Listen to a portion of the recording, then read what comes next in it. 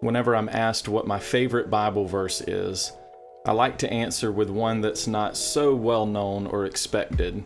And one of those lesser known verses I sometimes claim as my favorite is Ecclesiastes 7:10. Say not, why were the former days better than these? For it is not from wisdom that you ask this. I suspect this verse resonates so much with me because I know my own inclination to romanticize the past. The older I get, the more I've come to recognize the emotional power of nostalgia. I can stumble across an old home videotape, or hear the theme song of a 90s sitcom, or play a Nintendo 64 game that I loved as a kid, and suddenly my heart can be filled with a longing for the past, when life was simpler, the quote-unquote good old days. On a cultural level, we might look back to the days when Ronald Reagan was president, or when television was wholesome, when girls were girls and men were men, as the old song goes. Those were the days.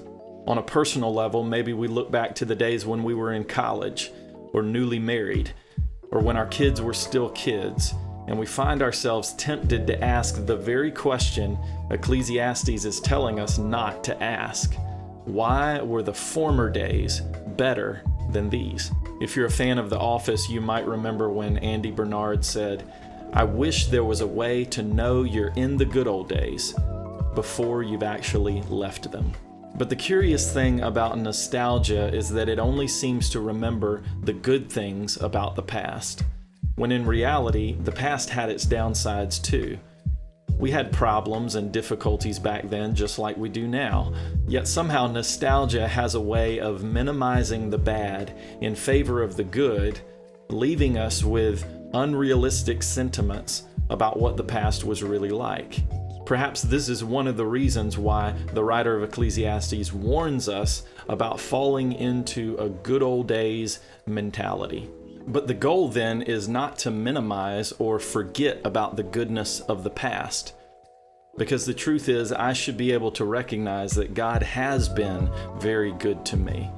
His goodness and mercy have been following me all the days of my life. But for some reason, it's often so much easier to see His goodness from the vantage point of hindsight rather than in the here and now of the present.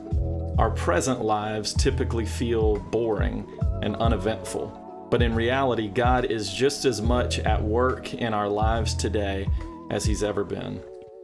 The Bible says in Lamentations 3, "The steadfast love of the Lord never ceases. His mercies never come to an end.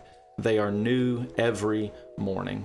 The problem with a good old days mentality is that it often causes us to overlook the new goodness and mercy that God is pouring into our lives today. Psalm 118 says, "This is the day the Lord has made. We will rejoice and be glad in it." Every day, God is making a day that He's never made before. One in which you and I have the privilege of living and experiencing His never-ending mercies.